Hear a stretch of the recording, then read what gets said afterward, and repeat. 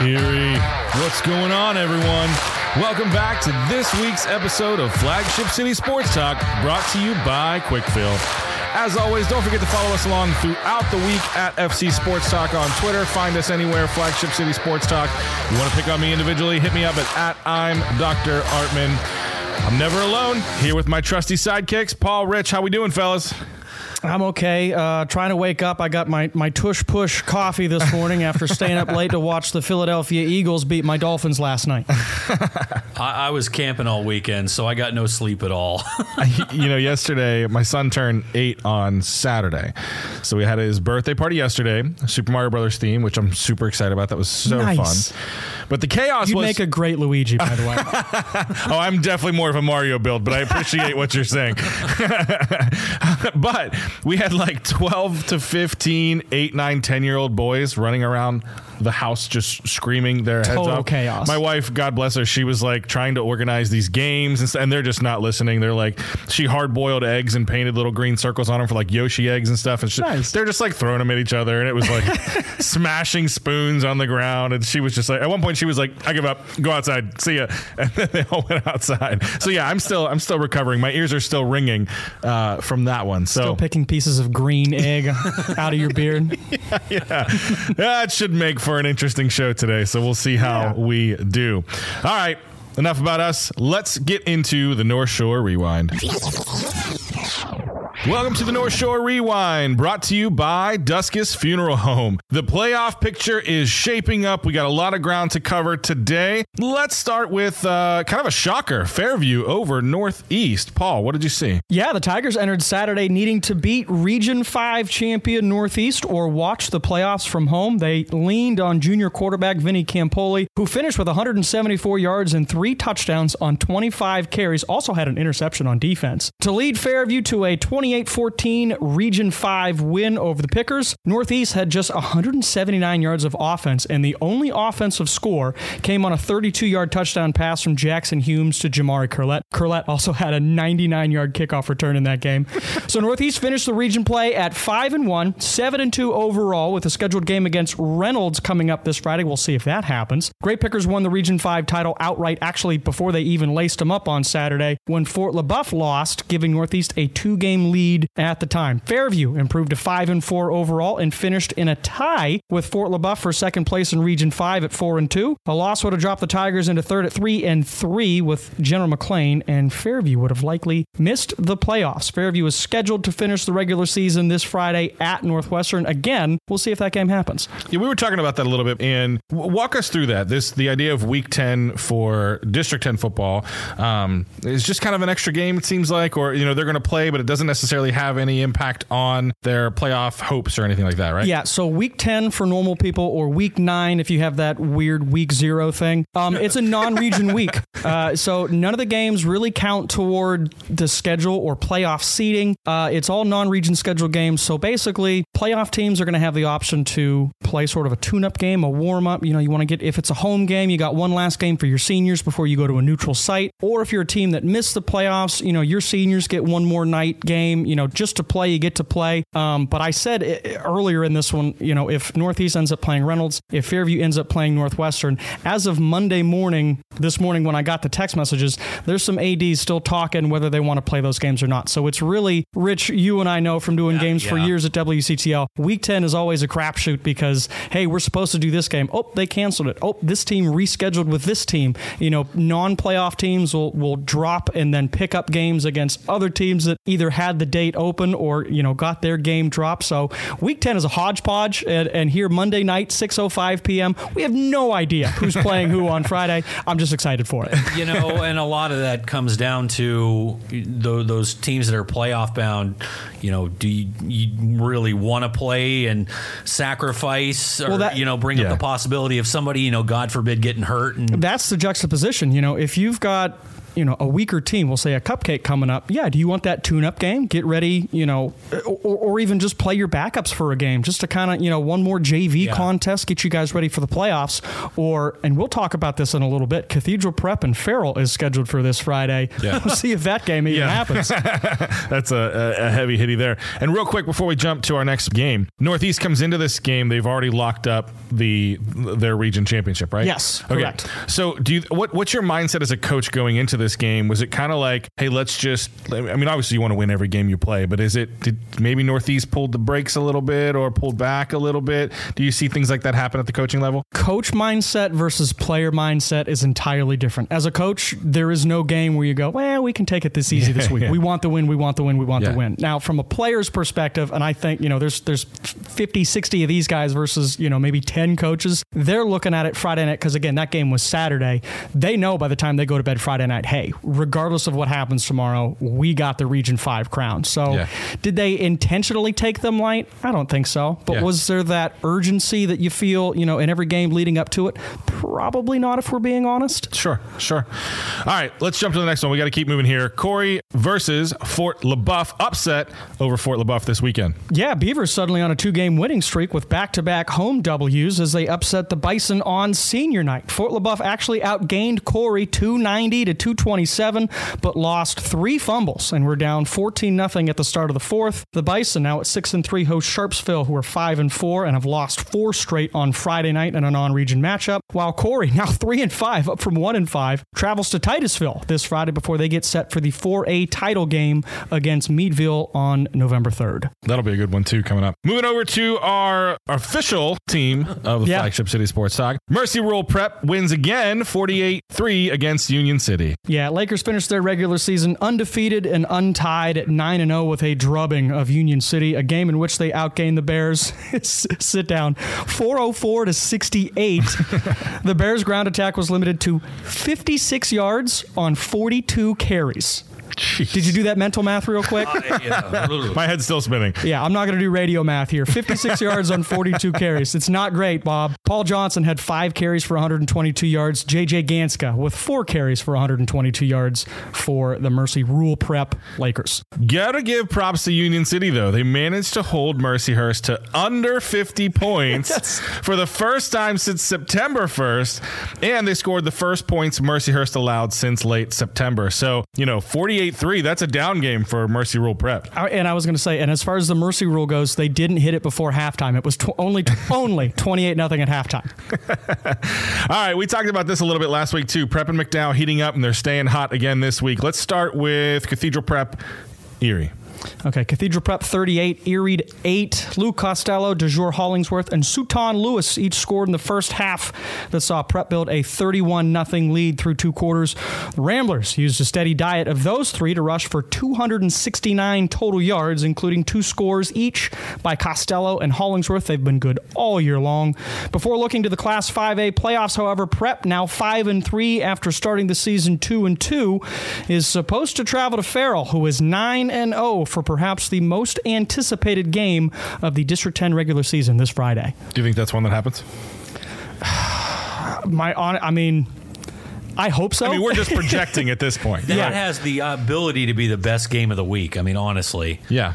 I as a fan, I want to see it. I don't know if it actually happens because neither team really has, they don't need to play it. Yeah. You know what I mean? But I want to see it. Yeah. All right. And then jumping over McDowell over Butler. Oh, my goodness. 52-12, McDowell over Butler. Not 1, not 2, but 3 first half touchdown passes by the Trojans' junior quarterback, Blaze Myers. What a talent. He paced the Trojans in a blowout of Region 6 rival Butler. Stephon Baby Porter tallied 2 scores on just 3 carries in that first half as well. Trojans now 5-3 travel to Hamburg, New York to take on St. Francis before a rematch with Erie in the District 10 6A title game. Blaze Myers, not only one of my favorite quarterback names I've ever heard at any level, just seems to get better. Every week he's getting better and better. He can beat you in the air. He can beat you on the ground. We said this a little bit last week, but just heating up at the right time. Oh, he's such a talent. Actually, a buddy of mine coached him in 7th and 8th grade at Westlake Middle School, and he was sending me highlights of this kid when he was 12 years old. I'm watching backyard throws. He's dropping them into a bucket 50 yards down. Such a talent. First year as a full-time starting quarterback this year. He's going to really be a terror his senior season next year. And he's got a couple of games to go yet this year. They don't really lean on him in the passing game because they're such a good running team, but the right arm is so talented. If they get some 3-4 good receivers out there, they could go spread and throw it 50 times a game. Yeah. Just gets better. Like you said, junior year. It'll be interesting. Let's focus on this year first. Let's not get too far ahead of ourselves, but very, very talented quarterback. We'll put a pin in him for next year. Definitely somebody we want to keep our eye on. Wrapping out some high school, and then we'll go back to some Otters. I want to just give out some quick congrats. First off, earning region championships this weekend were Cambridge Springs with a Region 1 tie with Lakeview. Mercyhurst Prep takes home the Region 2 title. Farrell, Region 3. Meadville, Region 4. Northeast, even though they had the loss against Fairview, still earns the Region 5 championship, and McDowell with Region 6. I know Ethan Knox already broke the record, but he had 57 carries for 355 yards and 4 touchdowns to lead the Oilers to a 38-12 win over Titusville. Talk about just, keep piling onto that record, just making it so nobody can get past him. Girls tennis, Fairview Girls Tennis takes home the 3A District 10 championship. Prep Ramblers Girls Tennis takes home the 2A D10 title. Prep automatically advances to the PIAA 2A tournament. Fairview takes on Du Bois out of District 9 for a chance at the 3A tournament. Girls golf, Fairview in only their third year with the team, finished in second place with a team score of 245 by Cora Hers, Abby Benz, and Moira Hardick. Northeast Anna Swan, one of the favorites going in, is the PIAA Class 2A Girls Golf Champion after a 36-hole score of 1 under par, 143 at Penn State University. I don't think I've shot under a 50 in my life on 9. Maybe one time when I was 14. Girls soccer, Sydney Rocco, congratulations on your 100th goal during the Lancers 8-0 road shutout against Meadville. Men's cross country at the Northwest Pennsylvania Invitational, Camden Kramer from McDowell led the Trojans to a team championship victory, securing an individual gold medal with a time of 16 minutes and 2 seconds at Frontier Park. Girls cross country, and Catherine Brown from Cathedral Prep earned first place at the Frontier Park hosted Northwestern Pennsylvania Invitational, again with a time of 19 minutes and 30 seconds. All right, that takes us out of high school. Before we take a break, I want to send it over to Paul for some Otters news. Yeah, Otters went 1-2 over the weekend, winning on the road at London 5-3 before dropping back-to-back home games against the Sarnia Sting 6-4 and the Niagara Ice Dogs on Luau night 5-3. The young Otters team currently sitting in the basement of the Western Conference's Midwest Division at 3-6-1. They've got 2 road games this week, Thursday, Friday, before returning home to the Erie Insurance Arena this Saturday to take on the Peterborough Petes. That was the North Shore Rewind, brought to you by Duskus Funeral Home. When we get back, we'll head over to the campus corner. You're listening to Flagship City Sports Talk, brought to you by Quickfill.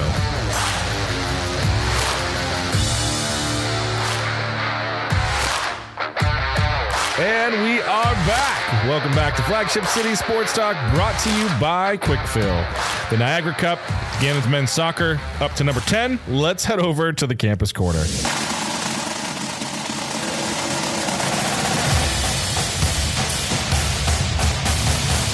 Up first, Gannon 31, Mercyhurst 28 in football. Gannon brings home the Niagara Cup for 2 years in a row, and they claim the 8-1-4 title for the second consecutive season with wins over both Edinburgh and Mercyhurst. Yeah, first time back-to-back Niagara Cup winners since 2010-2011. And the man of the weekend here in downtown Erie, freshman quarterback Jaden Whitaker made his first career appearance with just under 10 minutes remaining in the second quarter and Gannon trailing 14-7 27, immediately guiding the Golden Knights to back-to-back touchdown drives. At the end of the day, he threw 2 touchdown passes, ran for a third, and while he didn't score on the final drive, he marched Gannon from its own 39 down to the Laker 15 for the game-winning field goal with 6 seconds remaining. Our guy, senior Eric Scarpino, local guy from Fort LaBeouf, calmly drilled a 32-yarder for the winning points. Still has not missed a kick this season. Also wanted to mention, in a depleted wide receiving core that left Braden Sobolewski, one of the best receivers I've seen in person from McDowell, seeing major snaps for the first time for Gannon. Redshirt sophomore caught 3 passes, 41 yards, including a 17-yard touchdown. Also played a major role on special teams with 3 tackles. That victory keeps the Golden Knights now at 4-4 in second place in the PSAC West, a game behind Slippery Rock. And I mentioned Jaden Whitaker, the quarterback, coming off the bench, took over early in the second quarter, went 8 for 20, 131 yards, and I mentioned the 2 touchdowns of 11 and 17 yards, respectively. Threw an interception, but he also had 59 yards rushing in that third touchdown, a 5-yard scamper on 10 carries. For the Lakers, Adam Urena, not a bad day, guys. 18 of 28, 242, 3 touchdowns, had 1 interception, but he did lose 36 yards on 4 carries. Yeah, and we've loved Scarpino this year too. Yet to miss a kick, like you said. He's 11 for 11 on field goals, 22 for 22 on PATs. Just keeps drilling it. 32 yards, never a doubt, with 6 seconds remaining. So he may never miss again. Oh, see, now you said it. Oh, okay. Rich, you can delete that. That's the worst. Can we rewind and cut that out? That's the last. I hate that when you're watching a game and somebody's like, he never misses, and then what do? Misses immediately. Listen, yeah. Listen, if Scarpino misses a kick this weekend, it's your fault, and I am going to let Bob And you can get a hold of me know. at I'm Dr. Artman. I don't like that. Gannon faces off against IUP next week. I think I need to create a Twitter account that's I'm not Dr. Artman, and that way people can actually get a hold of me, but it's still your name who gets the negative publicity. Yeah, we might have to do that. I need a new co-host. Co-host applications to at I'm Dr. Artman. Sticking at Gannon, the Gannon men's golf team finished in 3rd place at the PSAC Championships, concluding their 2023 fall season. Keeping an eye on men's soccer as well.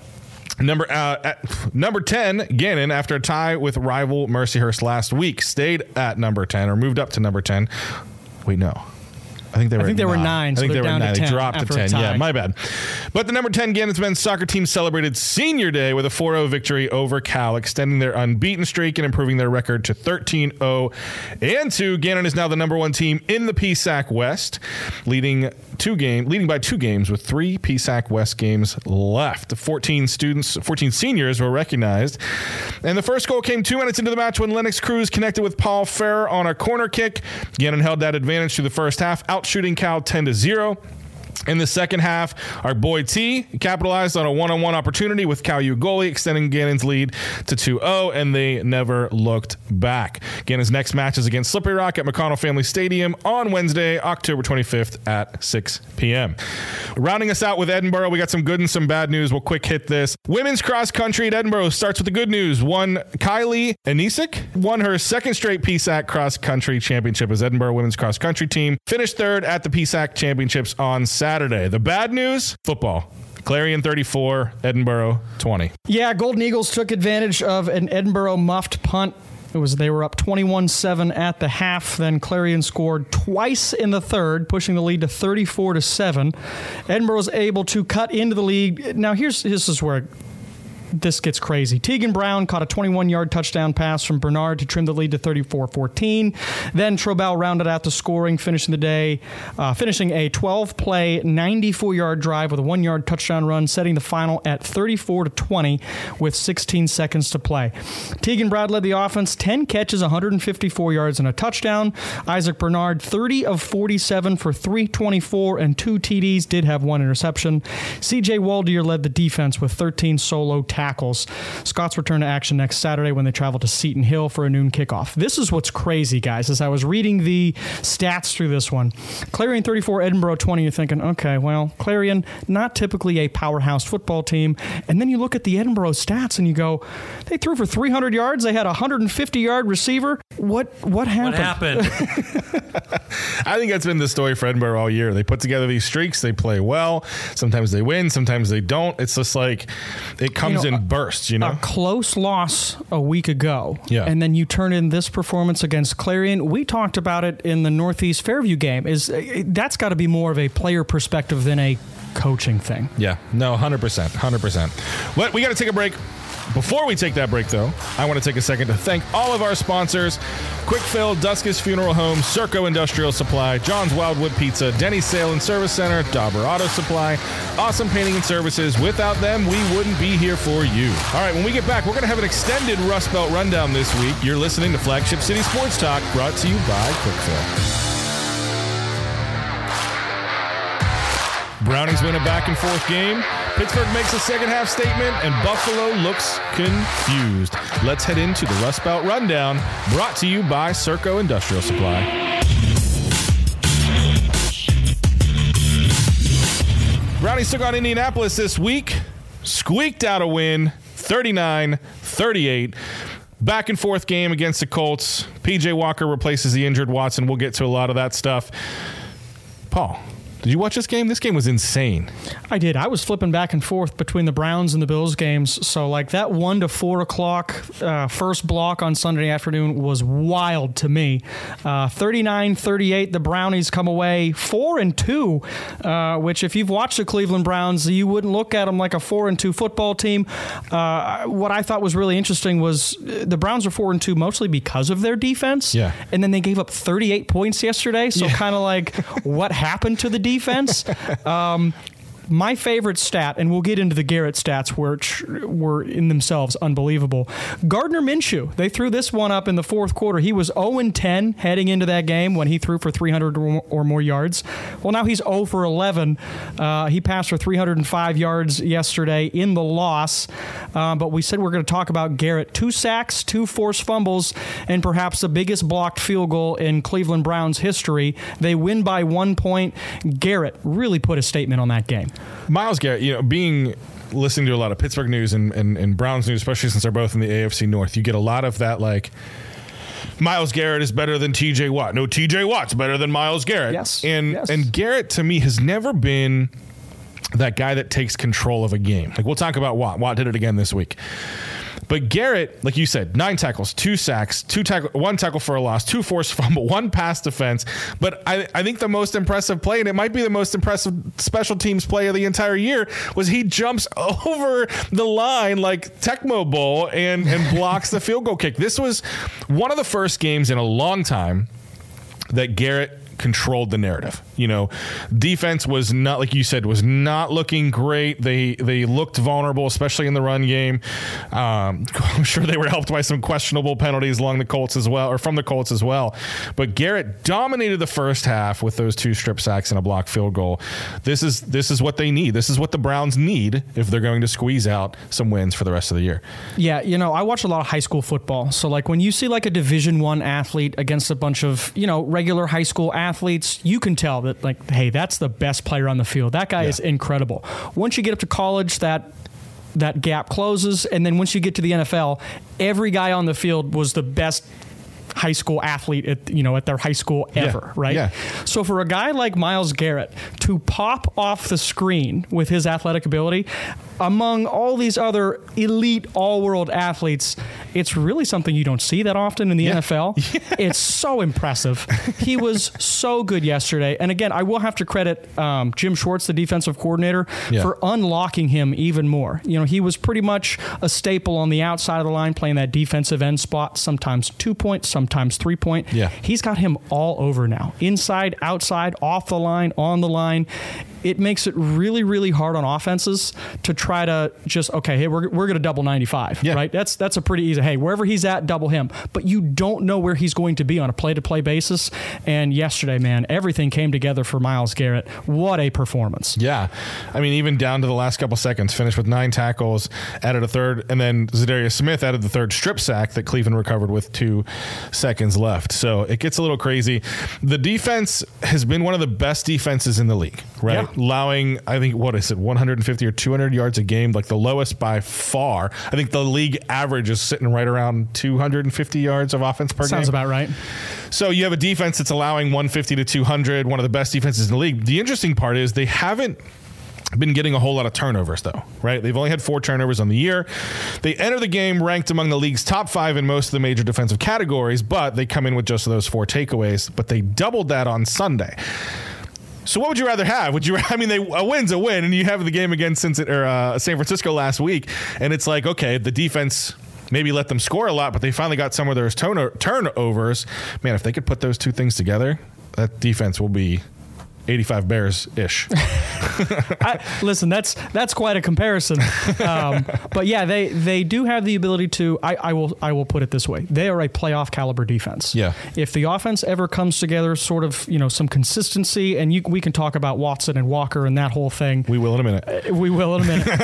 But the defense, like, they're there. Yeah. Yeah. Speaking of PJ Walker, you said last week you were the PJ Walker president of the fan club. Yeah. My jersey's in the wash today because I was wearing it yesterday. Well, yeah, we try to keep a clean image here on Flagship City Sports Talk. But I do want to talk about PJ Walker. I didn't have a great game. Leads the game-winning drive. He had an okay game. He wasn't spectacular, but he did enough. He did enough to win the game. 15 of 32, an average of 5.6 yards per completion. I mean, they protected him a little bit. A lot of throws underneath, run the ball. They ran for 150 yards as a team. That's what you got to do with a backup quarterback. Didn't put the ball... Okay, he didn't throw any touchdown passes, and he did have that bad interception late in the game. He was looking for Amari Cooper, who, by the way, was open, kind of underthrew him a little bit. Yeah. But he did make some spectacular plays with his feet. I think there was one play in the fourth quarter. He ran about 65 yards to gain 3. I mean, that's the kind of athlete that you're getting at the position with PJ Walker.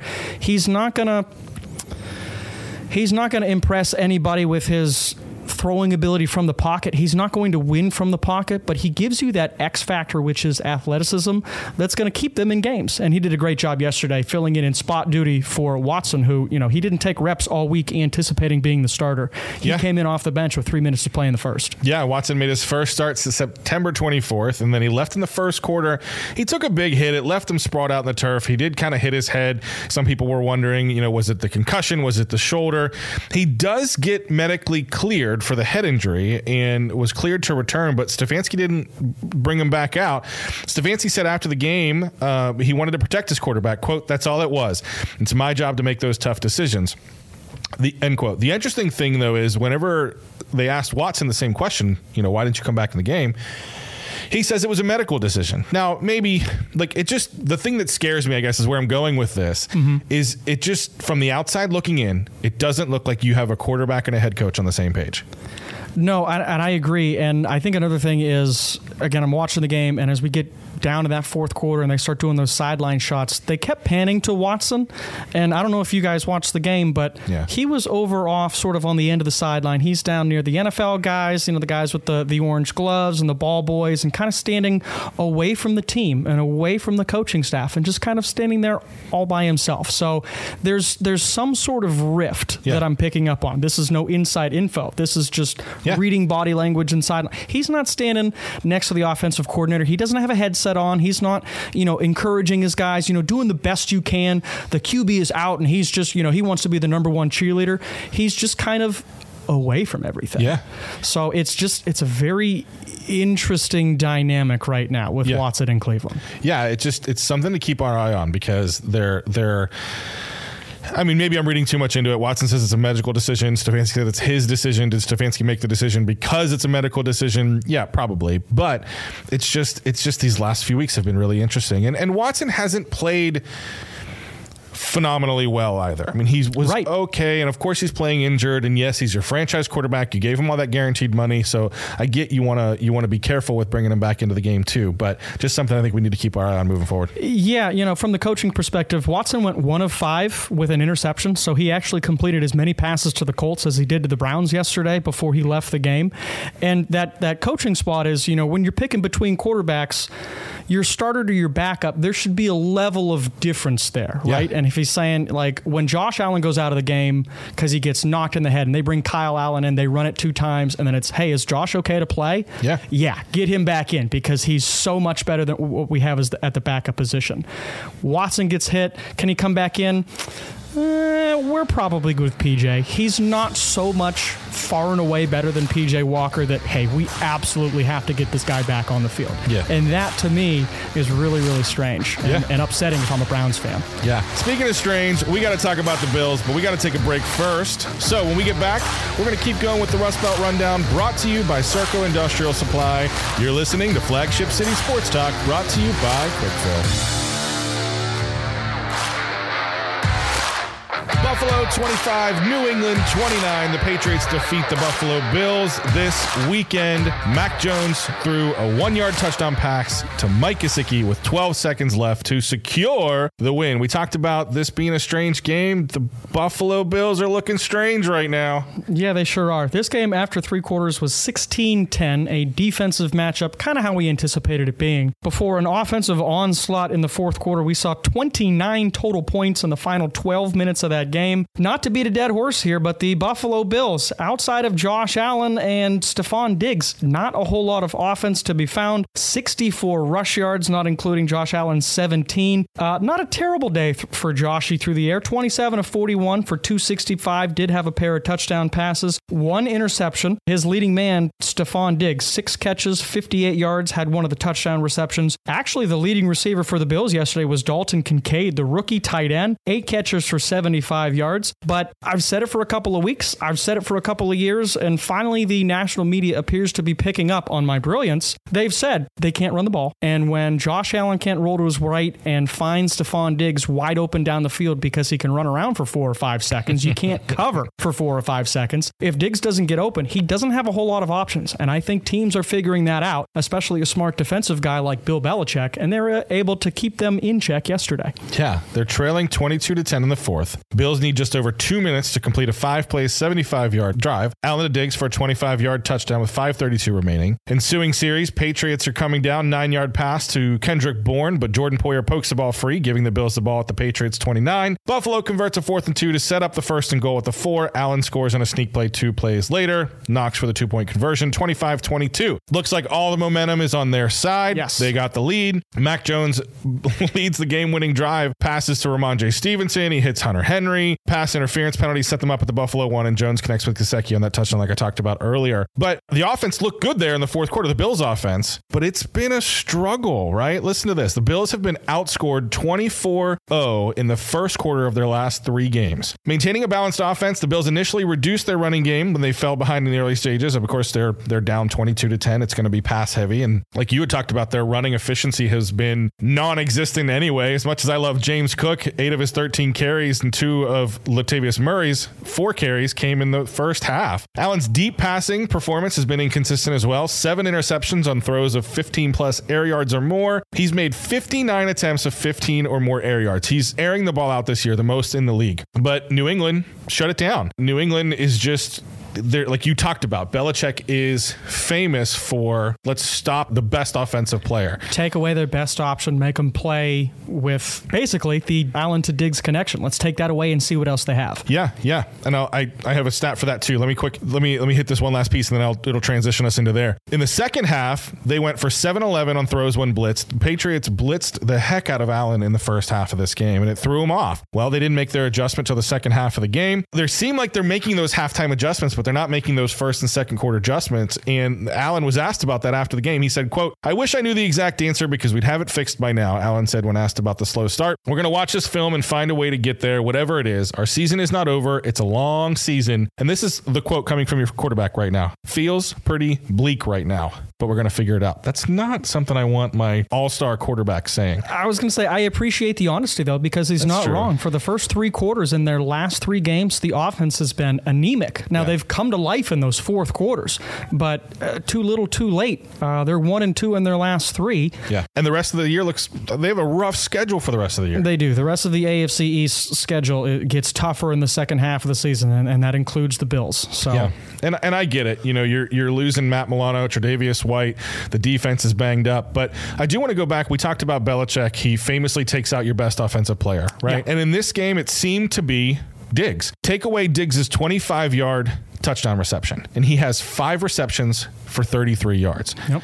Prior to this game, Diggs had 100 or more receiving yards in the last 5 of 6. So it was very apparent once you break down that Diggs connection, there's not much else for Allen to go to. I mean, you talked about it. He's rolling right, looking for Diggs. It's not there. Where does he go? Okay, Kincaid sometimes dumps it off to Cook. Yep. Sometimes he's going to run it out, but that is not going to win you a lot of games with their schedule. Very average offensive team outside of Allen to Diggs, and Bill Belichick, he will make you pay. The defense isn't always the most athletic, but they are well coached and schematically very, very sound. Speaking of Belichick, he picks up his 300th win with this game against the Bills. Belichick trails only Pro Football Hall of Famers Don Shula at 328 and George Halas at 318, including playoffs. Belichick has 331 victories, trailing Shula's 347, ahead of Halas 324. Have you ever caught many of Belichick's post-game press conferences? Not on purpose. Oh, they're hilarious. They're hilarious. He just is like so monotone and just kind of like throws questions to the side, but he downplayed the honor this week. They asked him about it. He said, "It's great. I'm really more focused on our team this year and we'll worry about that later. Thank you." But he says it in such a robotic mindset. It's like, "It's great, but I'm really more focused on it." Like, it's like, yeah, whatever, 300 wins. I don't really care. Let's move on, which is, I mean, that's Belichick. Yeah, that's true. A huge honor for a great coach. Rounding out the rundown, let's talk Pittsburgh Rams. Pittsburgh 24. I was going to say at the LA Rams, but it was kind of like Pittsburgh West out there if you've watched that game. I was going to say, I watched the first half, listened to the second half on my way home from Pittsburgh, and yeah, you could hear the audible cheers. When it was louder when Pittsburgh was doing well than when the Rams were doing well. It was really something. Renegade is famously played during Steeler games to hype up the defense, and I'm pretty sure I caught it on Twitter that they actually played Renegade at the game. So now you have the home. Now you have the SoFi Stadium is like, hey, let's hype up the Steelers defense, or maybe they were trying to make fun of them, and maybe the backfired. Sound guys just from Washington Heights or something. Who knows? Yeah. The Steelers managed to secure that 24-17 victory over the Rams with a fourth quarter comeback. Steelers who've won 6 consecutive games following a bye week and have been 13-4 after the bye in Mike Tomlin's coaching career. We talked a little about Tomlin being on the hot seat, but he does manage to game plan when he comes out of that bye week. So he's won 7 straight coming off the bye, and they credit that yearly to his ability to self-scout their own team and kind of work on what their weakest points are, as opposed to trying to watch another team and find out what their weak points are. I think something that stood out to me, especially offensively, was the adjustments between the first and the second half. Kenny Pickett was moving the ball down the field, throwing down the field. George Pickens in that second half was tremendous. He had that one bonehead play where he caught the ball and then taunted the opposing player. He had 2 of I was going to say there was one of the first half as well. The second half, man, he could be so good. And then how about Allen Robinson? Only 1 catch for 7 yards in that game, but it was a big one on 3rd and long to keep the drive going. And I believe that was on the last touchdown there to put him up 24-17. Pickett. This is crazy to me. I saw this stat on Twitter. Ian Hartitz from Fantasy Life threw out this analysis. Kenny Pickett this season in quarters 1 through 3, 53.0 PFF pass grade, 34th in the league, 6 yards per attempt, 33rd in the league, 75.9 passer rating, 32nd in the league. In the fourth quarter this year, he's got 78.2 PFF pass grade. That's 4th among all quarterbacks. He's got a 10.1 yards per attempt in the fourth quarter. That's 1st among all NFL quarterbacks. And a 102.8 passer rating, which is 5th in the fourth quarter among all NFL quarterbacks. Man, if this kid could put together a full game, the Steelers would be in business. They'd really be something. Got to credit that defense, though, once again, getting things started in the second half. TJ Watt was it the first play of the second half? Second play of the second half? Picks it off, coming off his outside linebacker spot, returns it down to the 5-yard line. line, and eventually Pickett drives it in from a yard out. I didn't realize this, their first rushing touchdown of the season. Yeah, and they ended up with 3 with Jalen Warren and Najee. That's right. Yeah. We talked about this with Garrett earlier, though. I mean, that's Watt, right? Watt is, he's going to make those sacks. He's going to make those strip sacks. But he looked like a safety in coverage. He was like, he's in the flat. He's over, onto the sidelines, working the flat in his own defense. Yep. Completely reads the toss to the middle of the field, and he just anticipates it, grabs that interception, and takes it down to, what was it, the 8 or something like that? Sets up the offense for the big score, and Pickett's able to push it in. I think if you take Watt out of this lineup, I don't know that the Steelers... They're very average. I don't think the Steelers have... I don't think they would have won a game this year. I mean, he's had that big of an impact with You might be right. I mean, both early games, he had 2 strip sacks that turned into touchdowns. Same thing with Highsmith, but I don't think Highsmith can do the stuff that he can do. He's not nearly the pass rusher that TJ Watt is, for sure. The other thing I think helped them out this week was Pitt's defense held Kupp to 2 receptions, Cooper Kupp to 2 receptions for 29 yards. This is a guy who's getting 10 receptions a game for 150 yards and 2 touchdowns. They asked Tomlin about it after the game. He goes, this team, they don't blink. They cut their eyelids off. That's such a Tomlin quote. I don't know what that means, but I will take it. The run defense lacked defense, but it's good to see them start to make some turnovers. He makes some rushing going through. And Joey Porter Jr., a guy that I am really excited to see more of, had a decent game this week. Played 78% of snaps. It's keep coming up there too. So, and I would be remiss if we didn't mention Puka Nacua. Yeah, 8 receptions for 154 yards, because it's just so fun to say Puka Nacua. Yeah, what is it? Receptions in his first 7 games and total receiving yards in his first 7 games. He holds the record. That's not really a record. Yeah. Empty stat. Yeah. Yeah. Well, we'll see if the Steelers can keep it rolling. I mean, Jacksonville. They play Jacksonville next week. It should be a good game, but I'm not saying that. They should have it's a 50-50 game. Steelers and Browns both sitting at 4-2. How about that? Yep. On top of the no, I'm sorry. Baltimore at 5-2 on top of the AFC North is there. Baltimore got a big win yesterday too. Looked dominant. Oh my goodness. Well, we'll find out. It's going to be an interesting season for the Steelers as it wraps up. And we haven't even mentioned the Bengals, who I think people would have picked to win the division before the season. You can't mention the Bengals because there's nothing to mention the Bengals about. Well, I'm just saying. It's one of those things. The AFC North, man, it never disappoints. No.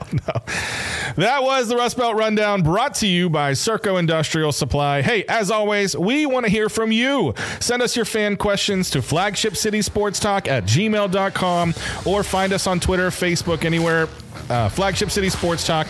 Send us your questions. We want to answer your questions on air. We want to give you some feedback on air as well. If you missed any portion of this or any previous episodes, don't forget to go back and check out the podcast version as well. Just look for Flagship City Sports Talk on your favorite podcast app. Erie, thanks for joining us today. My name is Nick Artman, and I'm signing off for Paul Adamzak and Rich Smith. Have fun.